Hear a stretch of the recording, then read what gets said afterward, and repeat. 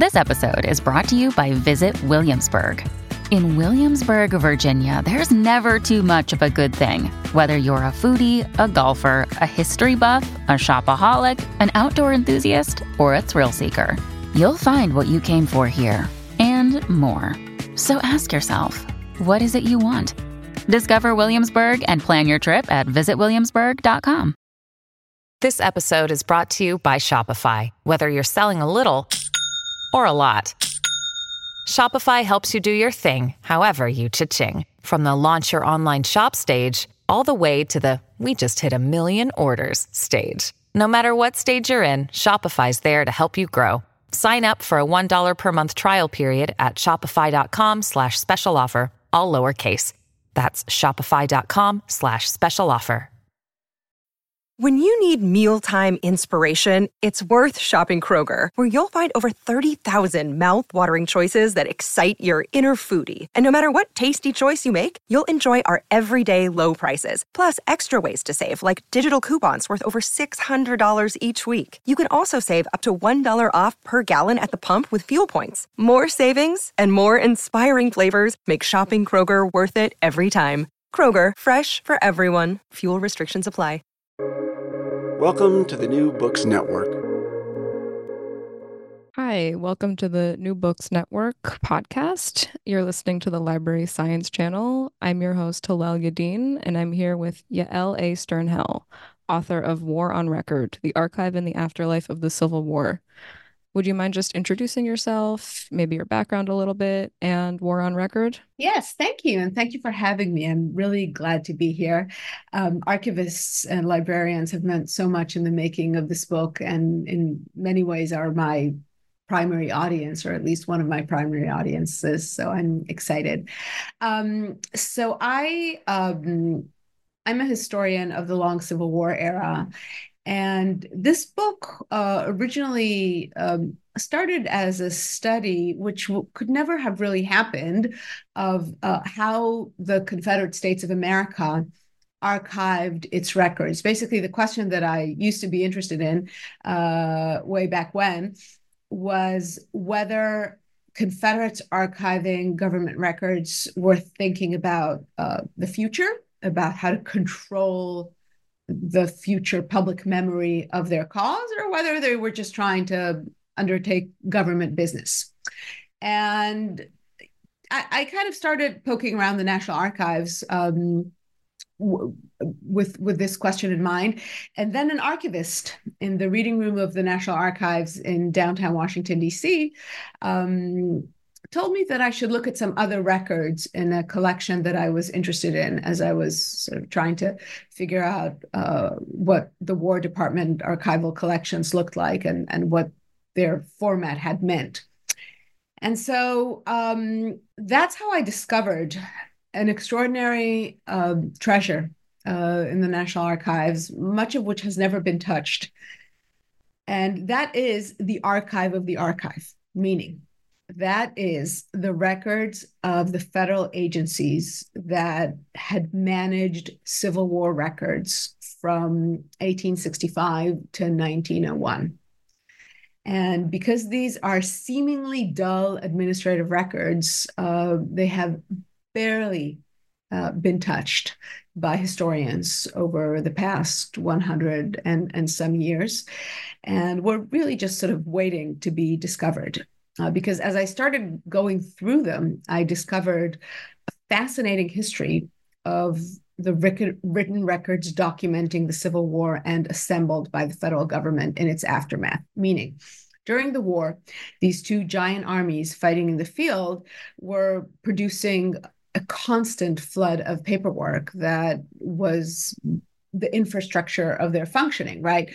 Orders, commands, letters, memoranda, everything that had to do with supply, with the movement of soldiers, everything was documented. Armies of that size spread across the entire continent needed paperwork to function. And at the end of the war, the federal government assembled this paperwork and assembled it for two different reasons. Federal paperwork was just assembled as another measure of just good military order, right? The adjutant general just asked for all papers to be forwarded, and the clerk started going through them and sorting them out and preparing them for storage. Confederate papers, however, were assembled by the federal government for completely different reasons. At first, they were supposed to be used for military trials and for treason trials, which the federal government and the public in the non-Southern states was convinced would be taking place soon thereafter. As eventually, as we all know, these trials never took place, but the federal government found itself with a huge store of Confederate paperwork, which then lay dormant for a few years, but eventually played a huge part in the interaction between the government and ex-Confederates for 40 or 50 years. And so my book basically traces these two bodies of records, the federal and the Confederate, in the hands of the federal government, and it asks fundamentally two questions. First question is, how did the records figure in the complicated politics of post-Civil War America? And here the focus of the story really is the Confederate records and the ways in which the government uses them for different forms of account settling with Southerners, and then eventually for sectional reconciliation, meaning the story that I tell in this part of the book is a story of records which are first created during wartime as a means of waging war, but eventually become vehicles of sectional peace. And so that's part of the story I'm telling. And then the second part of the story I'm telling is basically how the records left in the hands of the government have shaped historical knowledge as we know it today.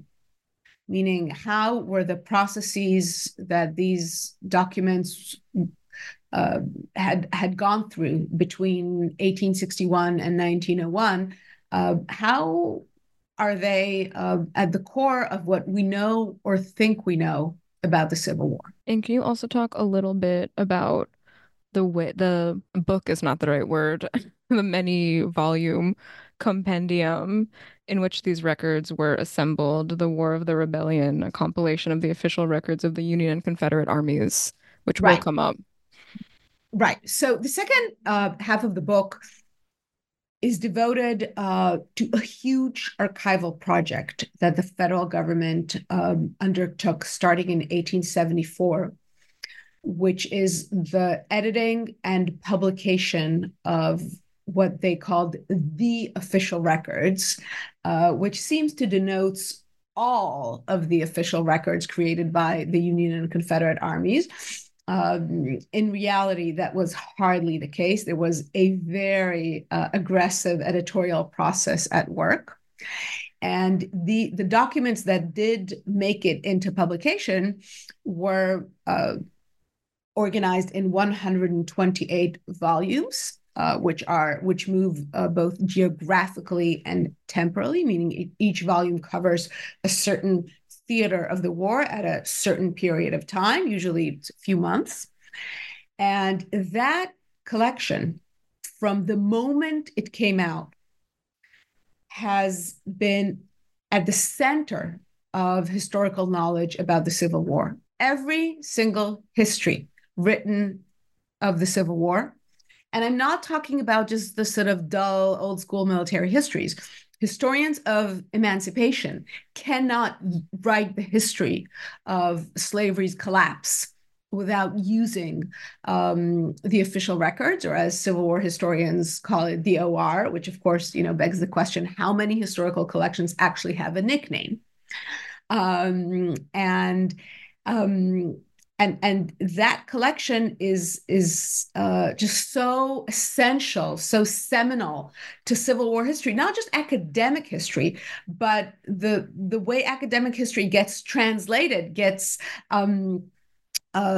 passed on in the form of movies and documentaries and every other kind of popular retelling of the history of the Civil War with all its profound meanings for American life, both then and now.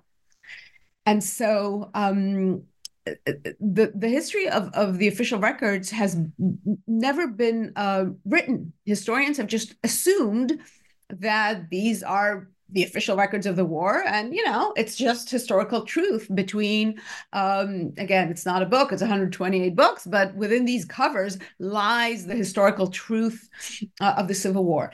And as I show in the book, that is hardly the case.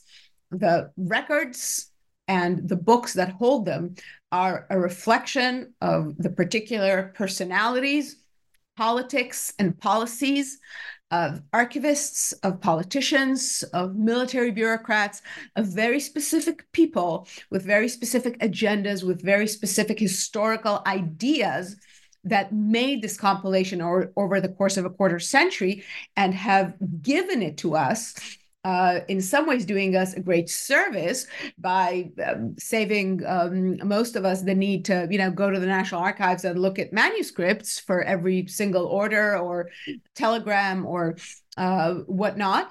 But on the other hand, have done us a great disservice because it is their vision of what the Civil War was and what mattered in Civil War history that we have been stuck with since 1880, when the first volume of the series came out. Any archivist listening to this, and certainly any archivist who's been anywhere near federal records, is cringing right now at the thought of just primarily relying on a government-issued collection. I mean, when I talk to historians of the Civil War about this, and, many people in my field know that I've been working on this book or knew that I was working on it. And when I start talking about it, they sort of close their eyes and say, oh my God, how have I never thought about the fact that the OR is not just facts, but that it's actually an edited compilation. How have I never asked myself, who edited it? Why? Even the way, I mean, I know this sounds technical, but it's really meaningful. The way we cite the OR in our publications, we never use an editor. We're like, the War Department. I mean, but who in the War Department, right? Right. Who was that person? And what did they find important? And what did they find unimportant? And one of the things that I do in the book is compare a sample of raw records in the National Archives versus the published records that are in the volumes. And I show how some of the most interesting documents, the most meaningful documents for present day historians, get left out of the book, of the published version, because a military bureaucrat in 1885 didn't think that was important. Right. We'll get into this later. There's a kind of meta thing happening. We're going to talk about the intellectual landscape in terms of how people were understanding history and archives in which this was compiled. But a big part of your argument, or just what you write about, is the way that the OR kind of supported, moved along this interest in Civil War history. So we have these Civil War historians who are working in now a centuries-long tradition. And this is sort of one of the foundations of this tradition, and you don't necessarily see that you're working in something fairly rigid.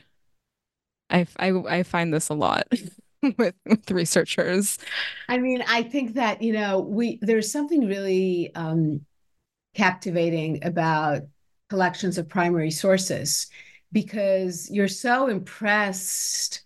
You're in awe of the richness of the documents, right? And you kind of don't stop to think about what it is that's not in the records and who made the decision to collect these particular records. It's just very much not in our nature to think about the absences and silences. We just kind of delve right in into the sources that are available to us. Right. And I think that there is, to some degree, just a lack of knowledge of what archival labor looks like.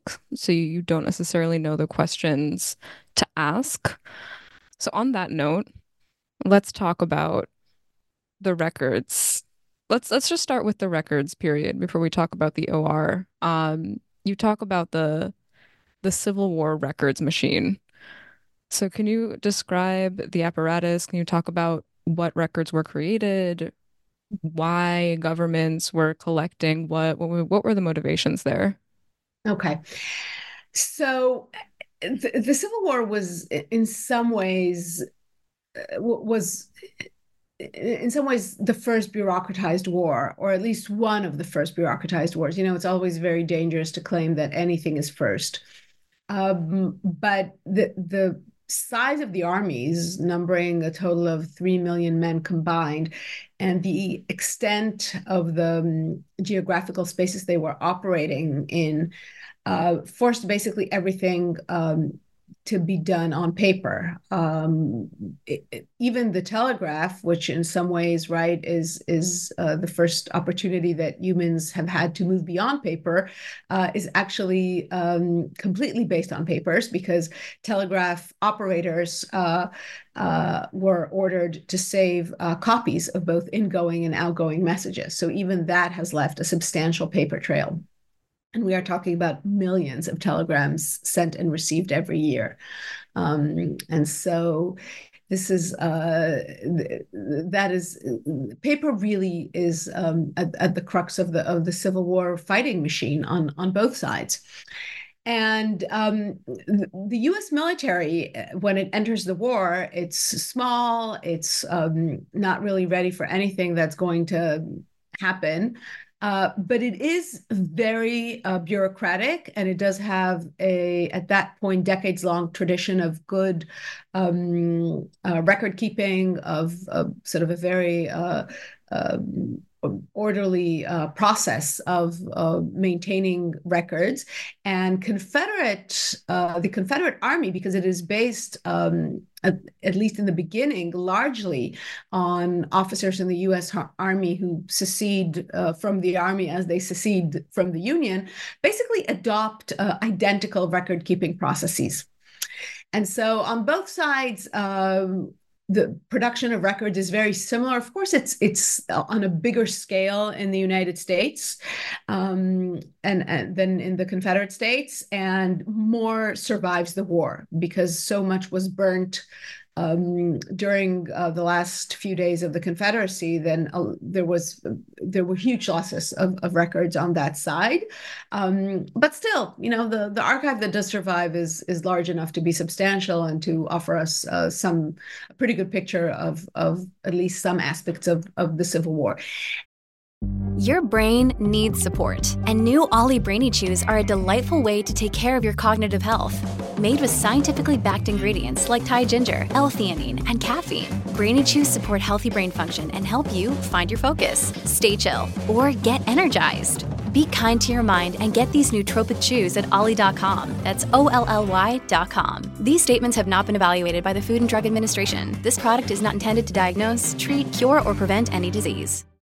And so anything that you can think of from rosters, memoranda, receipts, battle orders, a lot of correspondence, just a ton of correspondence. They write each other all the time. Officers on all ranks just exchange letters all the time.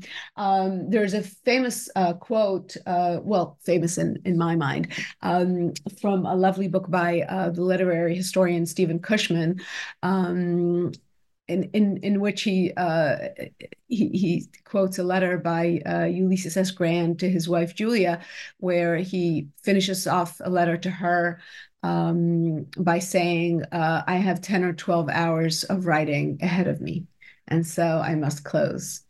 And this is a lot of what officers were doing, both before the war and during the war, just documenting, reporting, writing, answering letters. So these are really very much paper-based armies. So there's a lot, and there was some there were orders to keep and maintain these records as the war was ongoing? Yes. So the militaries have very strict rules about both producing records, keeping good documentation of military operations, and also keeping them. That here, things get a little dicier because a lot of the officers who actually served in the Civil War were not professionally trained, right? The vast majority of the armies eventually consisted of volunteers. And so these were officers who didn't really get officer training, and especially definitely not officer training in record keeping. And so they were pretty lax. And then records get lost and records get burnt and records are destroyed when a bandwagon just sort of falls into a river.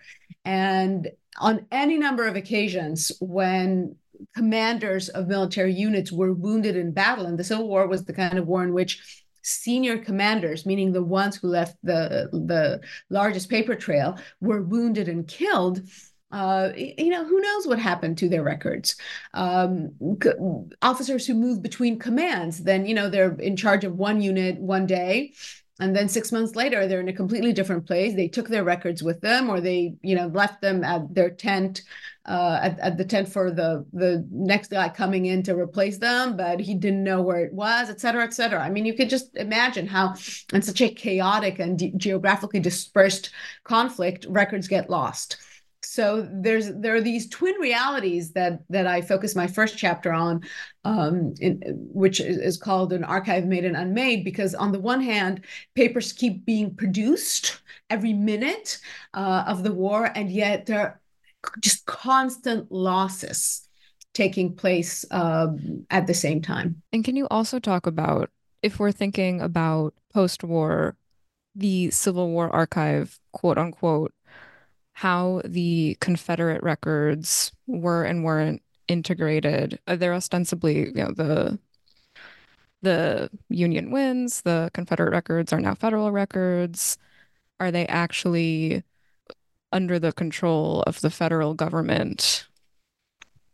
So, that's a really interesting story because Confederate records obviously are not. The Union soldiers pick up and send to Washington basically anything that they can find, mostly because they're looking for some kind of evidence for crimes and acts of treason that the Confederate government had committed, even beyond those which are well known, meaning seceding from the United States and bringing on a civil war. And so there is this motivation at the very end of the war to try and find evidence for Confederate culpability in the assassination of Lincoln, for various other sort of crimes against humanity, to use a more modern term, that Confederates are assumed to have committed. Slavery, of course, which is the greatest crime against humanity, is not considered something you can put anyone on trial for, right? So it's not that they're looking for, but they're collecting documents.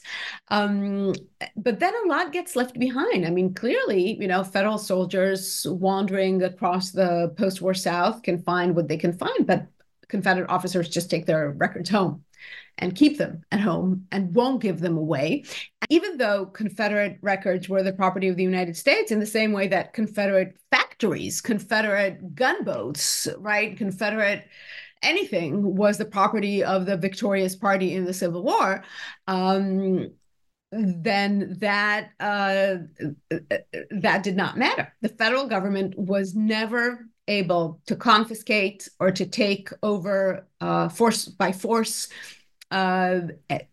Confederate records. And it's a real mystery in some ways as to why the federal government could not assert its authority over records that people who were rebels and were acknowledged as so and recognized as so. Why, when it came to paperwork, the federal government's approach was, well, if I need these papers, I'm going to either beg that person, pay that person, send a Southerner over to that person's house and ask to copy them, That's generally the approach, which I think is actually quite emblematic of the ways in which the federal government dealt with ex-Confederates in the post-war generation. And we won't get too into this because we have bigger questions about American society to get into. But for any listeners, there are some very interesting asides in the book about savvy Confederates selling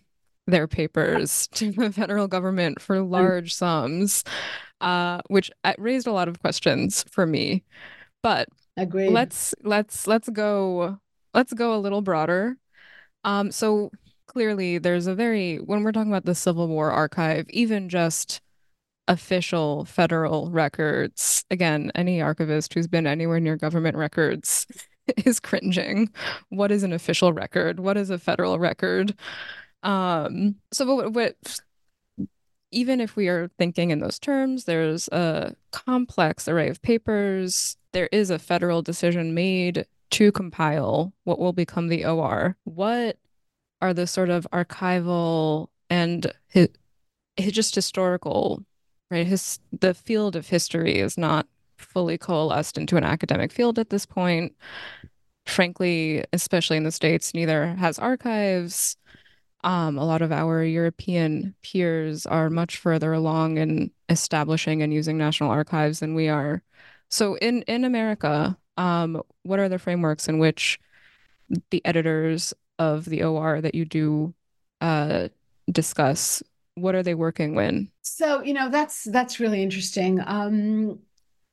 Because they aren't trained archivists and they don't think of themselves as archivists. And I don't think they're even that aware, or I have not seen signs in their correspondence that they are aware that in Europe there is an archival profession that at that point is a few decades old and is as you say, much further along. I think they're basically thinking in two frameworks. One, they're thinking legally, meaning they're thinking about evidence as a form of truth. And in that way, their historical thinking follows very much the same logic. They think of their role as presenting all the possible evidence and allowing historians to judge for themselves. And this is really a moment when history and law are actually quite close as sort of in conceptual terms. And so the fact that none of these, I mean, like you say, there are no professional historians at this point or professional archivists, but there are a lot of amateur historians. And the staff that puts together the OR includes some amateur historians. And probably the most important figure in the making of the OR, Robert N. Scott, is also a legal thinker. And so these ideas of truth, evidence, fact, just laying it all out there and letting the student of history be the judge, that is a kind of mode of thinking that drives the process of compiling the official records and that draws on both history and law. Now, very early on, as Robert N. Scott takes the reins of this project, which takes place in December 1877, he sets certain criteria for which records should be included and which shouldn't. And it's all of these criteria are incredibly problematic and you should be cringing, and every archivist and frankly every historian too should be cringing, because he defines them as official, important, and written during the war. Now, official, like you say, is a whole kettle of worms, right? I mean, what is official? How does one determine whether a record written at midnight when an officer is semi-drunk to his friend who's another officer in the same regiment, is that an official record or not, right? So that's one question.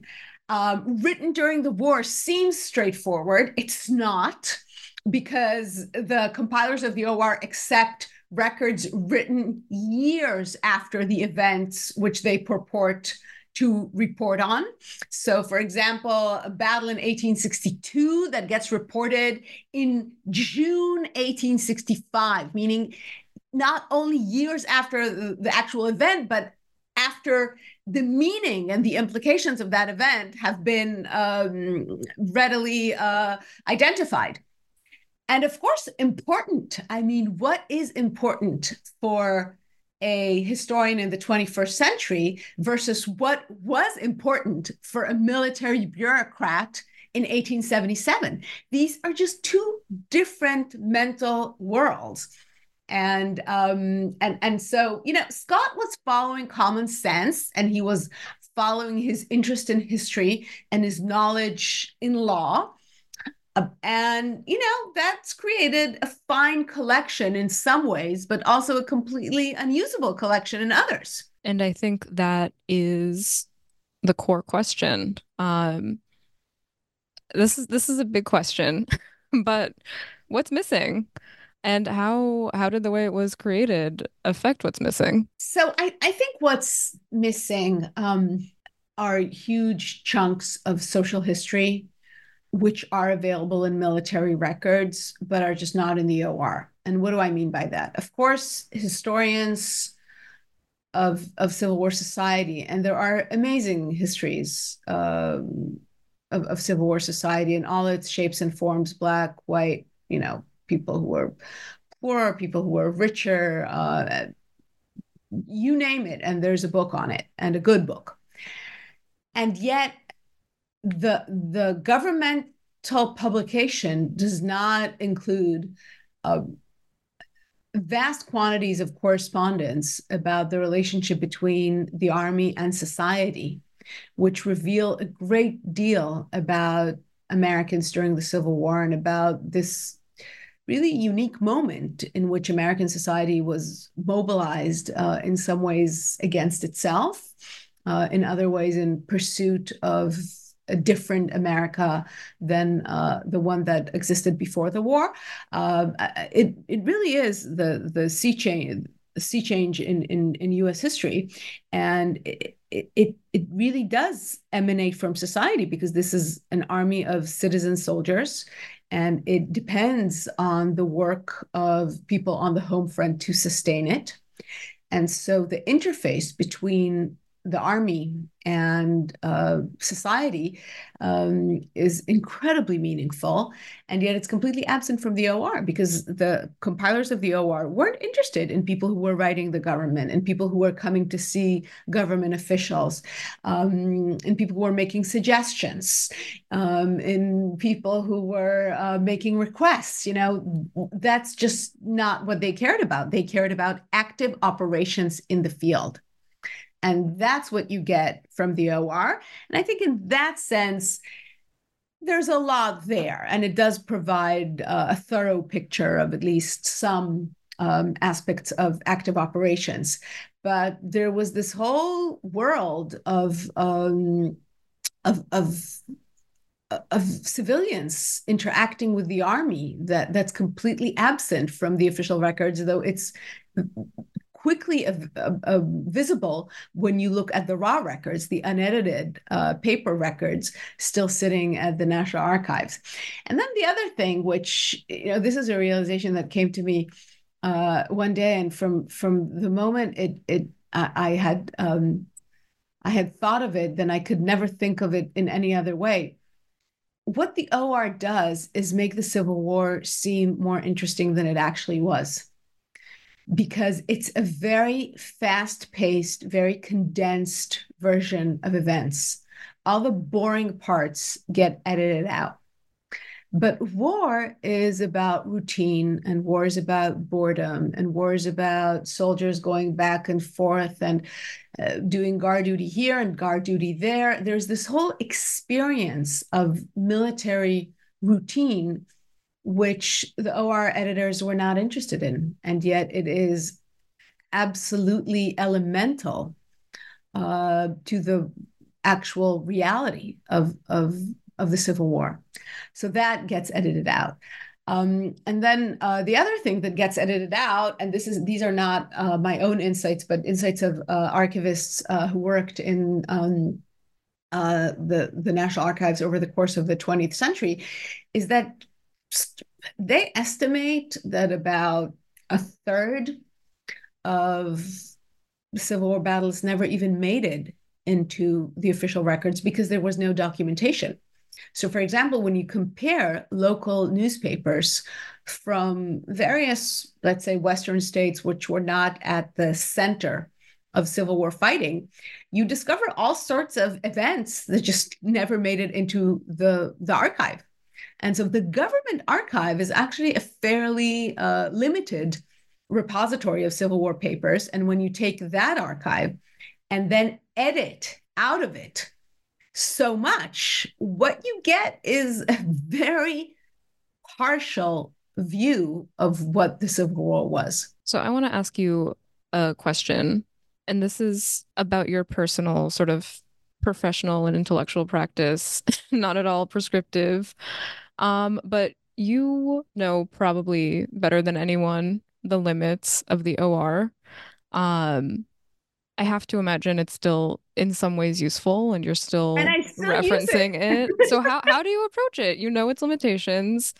How do you how do I mean, you kind of mitigate them?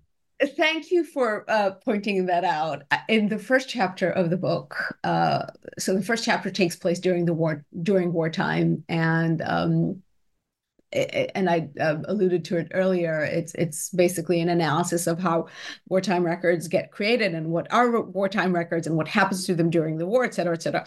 And of course, I use the OR because there's just great documentation there of records both disappearing and being discovered.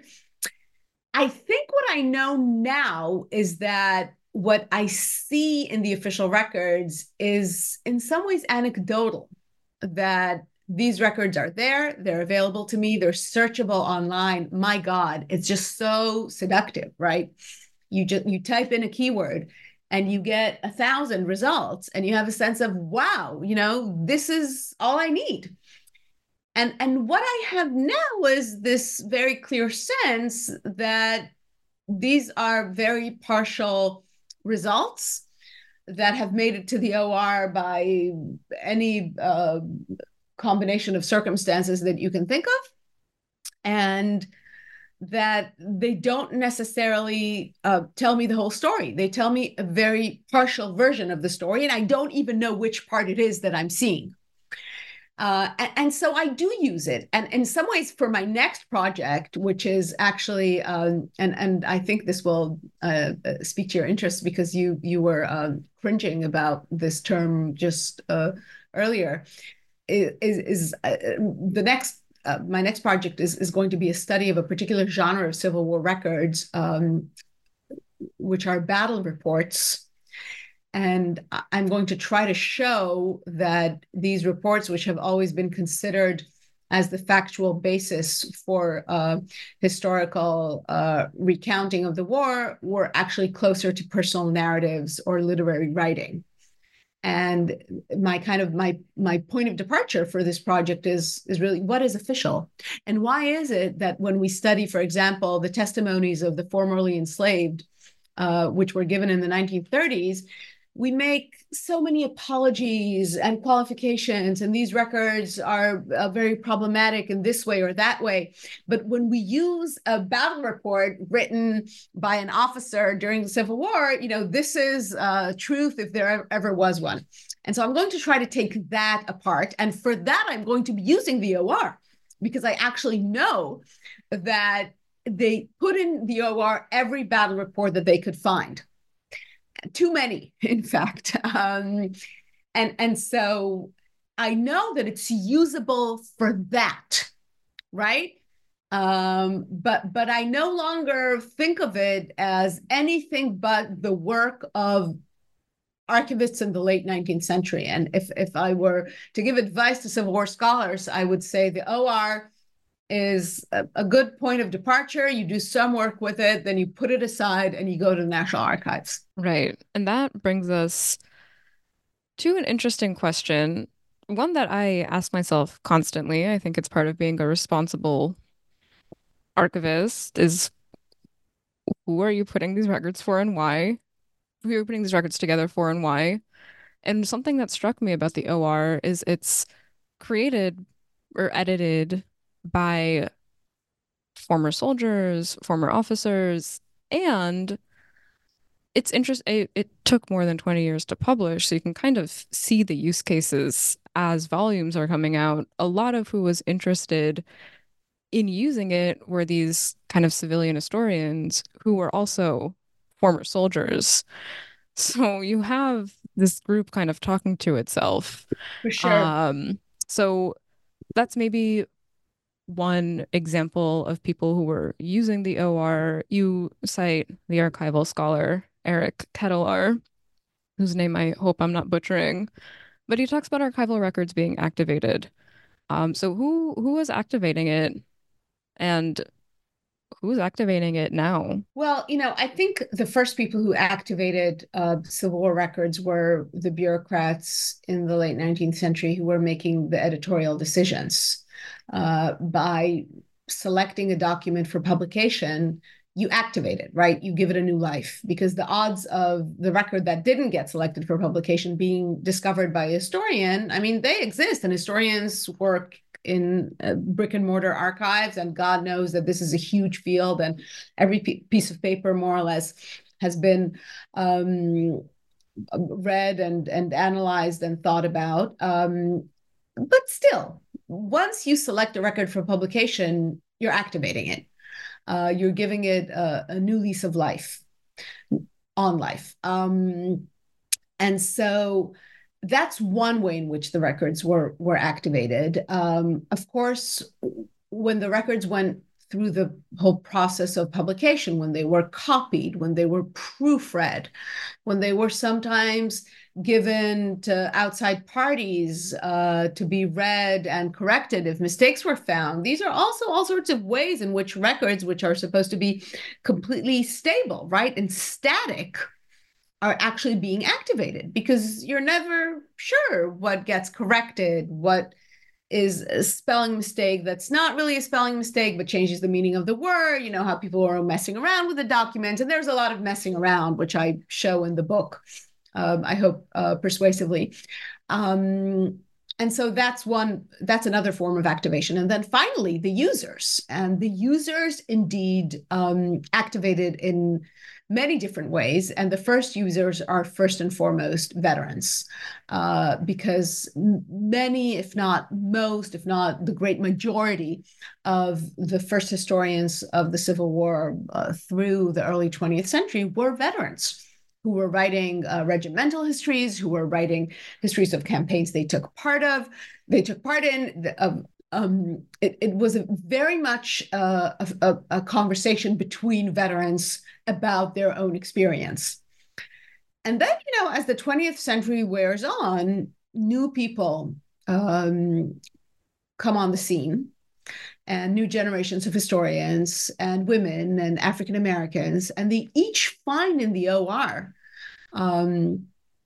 different content. And the OR is, I make a big deal about how partial and how anecdotal the OR is, and how it does not tell you the whole story. That's true, but it does tell you very many stories.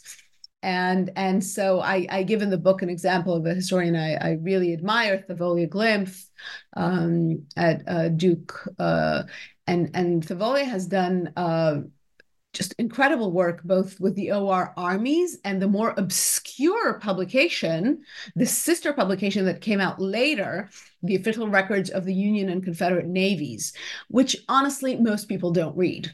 And Thavolia has dug into that collection and has found really remarkable stories of the downfall of slavery and of how enslaved people function in this chaotic reality of wartime and shape it to their own needs. And so that's a whole different way of activating the records. And so I think, there are forms of activation which take place in the archive. And I think that's what Ketelar mostly means, right? Because Ketelar is writing about archival records which stay in archives. My story kind of at some point emerges out of the archive because the main way in which the federal government archived Civil War records was not by creating a sort of orderly, usable, accessible, open Civil War archive, but by editing and publishing a selection of records its archivists thought were important. And so there is kind of no way but to leave the archive and follow the OR as it kind of comes into its own as a published compilation and see how people use it. We have just a few more questions to take a bit of a turn. How did the creation of the OR impact the broader social landscape of post-war America, especially around this idea of sectional reconciliation? Yeah, so at some point, I think my stories of archival records as an important element in account settling and coming to terms with the results of the war, and my story about archives of archival records as the building blocks of historical knowledge come together. And I hope convincingly that archival work, that the editorial process of making the OR played a truly important role in the process of reconciling the ex-Confederates after the Civil War. And I have been able to trace the relationships built between the War Department and ex-Confederate officers and politicians who were asked to give their papers in order to complete the OR and were in exchange offered pretty considerable privileges of using the archive for their own needs, of deciding which archival records they are willing to donate to the government, which archival records they are willing to have the government publish. It's a story of it's a story of the archive as a locus of sectional reconciliation, which was unintended when the government first reached out to ex-Confederates and asked them for their Civil War records. It wasn't doing so because it wanted to move on from the war and build a unified nation. It did so because it was missing crucial records on the Confederate side and wanted to complete its archive and to publish as a whole compilation as it could. And since so many Confederates took records home, and because, as we mentioned earlier, the government was completely helpless and useless in coercing them into giving their papers according to law, so it needed to create these mechanisms, these relationships that would eventually make ex-Confederates give the government their papers or copies of their papers. And then, once they start talking, all sorts of things start to happen. And then the War Department hires an ex-Confederate general because it needs someone, on the inside who can do the work of reaching out to ex-Confederates. And then it hires an ex-Confederate clerk to further help facilitate the relationship with ex-Confederates. And, from one thing to the other, we find ourselves with Jefferson Davis as a really important partner in the compilation process of the official records. And we find, probably the most extreme ex-Confederate, Jubal Early, as a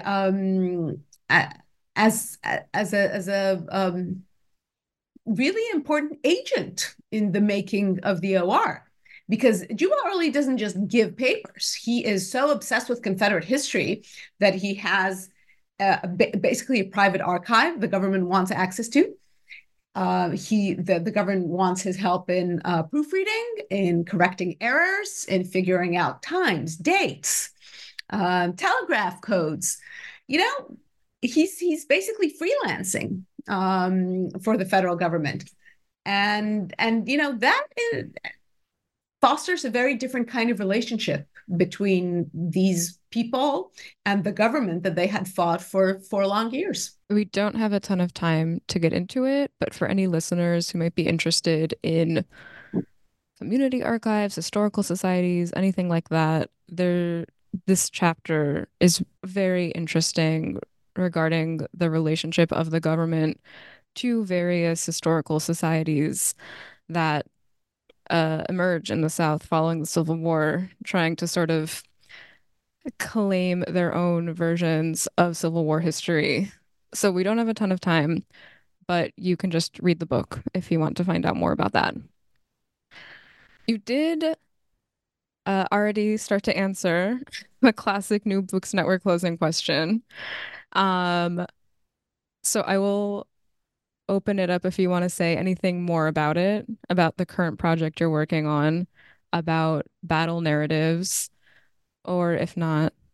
Yeah, I mean, I'm happy to discuss this in